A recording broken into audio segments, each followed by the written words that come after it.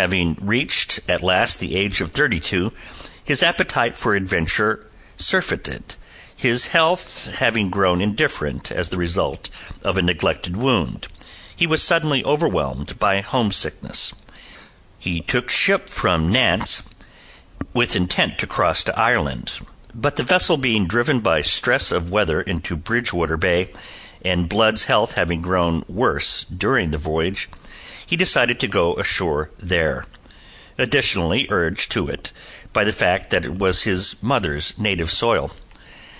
Thus, in January of that year 1685, he had come to Bridgewater, possessor of a fortune that was approximately the same as that with which he had originally set out from Dublin 11 years ago. Because he liked the place, in which his health was rapidly restored to him, and because he conceived that he had passed through adventures enough for a man's lifetime, he determined to settle there, and take up at last the profession of medicine from which he had, with so little profit, broken away. That is all his story, or so much of it as matters up to that night, 6 months later, when the Battle of Sedgemoor was fought.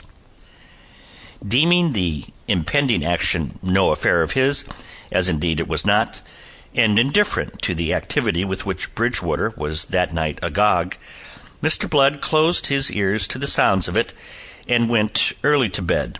He was peacefully asleep long before 11 o'clock, at which hour, as you know, Monmouth rode but with his rebel host along the Bristol road, circuitously to avoid the marshland that lay directly between himself and the royal army.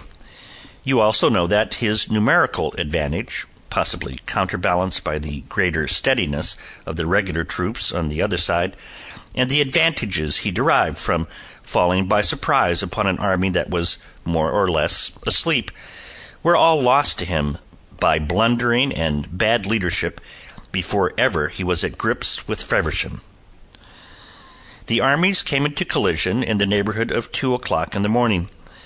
Mr. Blood slept undisturbed through the distant boom of cannon, not until 4 o'clock, when the sun was rising to dispel the last wisps of mist over that stricken field of battle, did he awaken from his tranquil slumbers. He sat up in bed, rubbed the sleep from his eyes, and collected himself. Blows were thundering upon the door of his house, and a voice was calling incoherently. This was the voice that had aroused him. Conceiving that he had to do with some urgent obstetrical case, he reached for bedgown and slippers to go below. On the landing he almost collided with Mrs. Barlow, new risen and unsightly, in a state of panic. He quieted her cluckings with a word of reassurance, and went himself to open. There, in slanting golden light of the new-risen sun, stood a breathless, wild-eyed man and a steaming horse. Smothered in dust and grime, his clothes in disarray, the left sleeve of his doublet hanging in rags, the young man opened his lips to speak, yet for a long moment remained speechless. In that moment Mr. Blood recognized him for the young shipmaster Jeremiah Pitt, the nephew of the maiden ladies opposite, one who had been drawn by the general enthusiasm into the vortex of that rebellion. The street was rousing, awakened by the sailors' noisy invasion. Doors were opening, and lattices were being unlatched for the protrusion of anxious, inquisitive heads. "Take your time now," said Mr. Blood. "I never knew speed made by overhaste."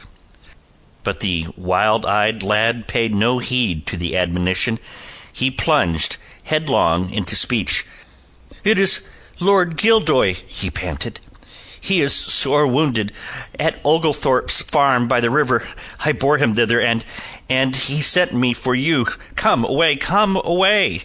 He would have clutched the doctor, and haled him forth by force in bedgown and slippers as he was, but the doctor eluded that too eager hand. "To be sure, I'll come," said he. He was distressed.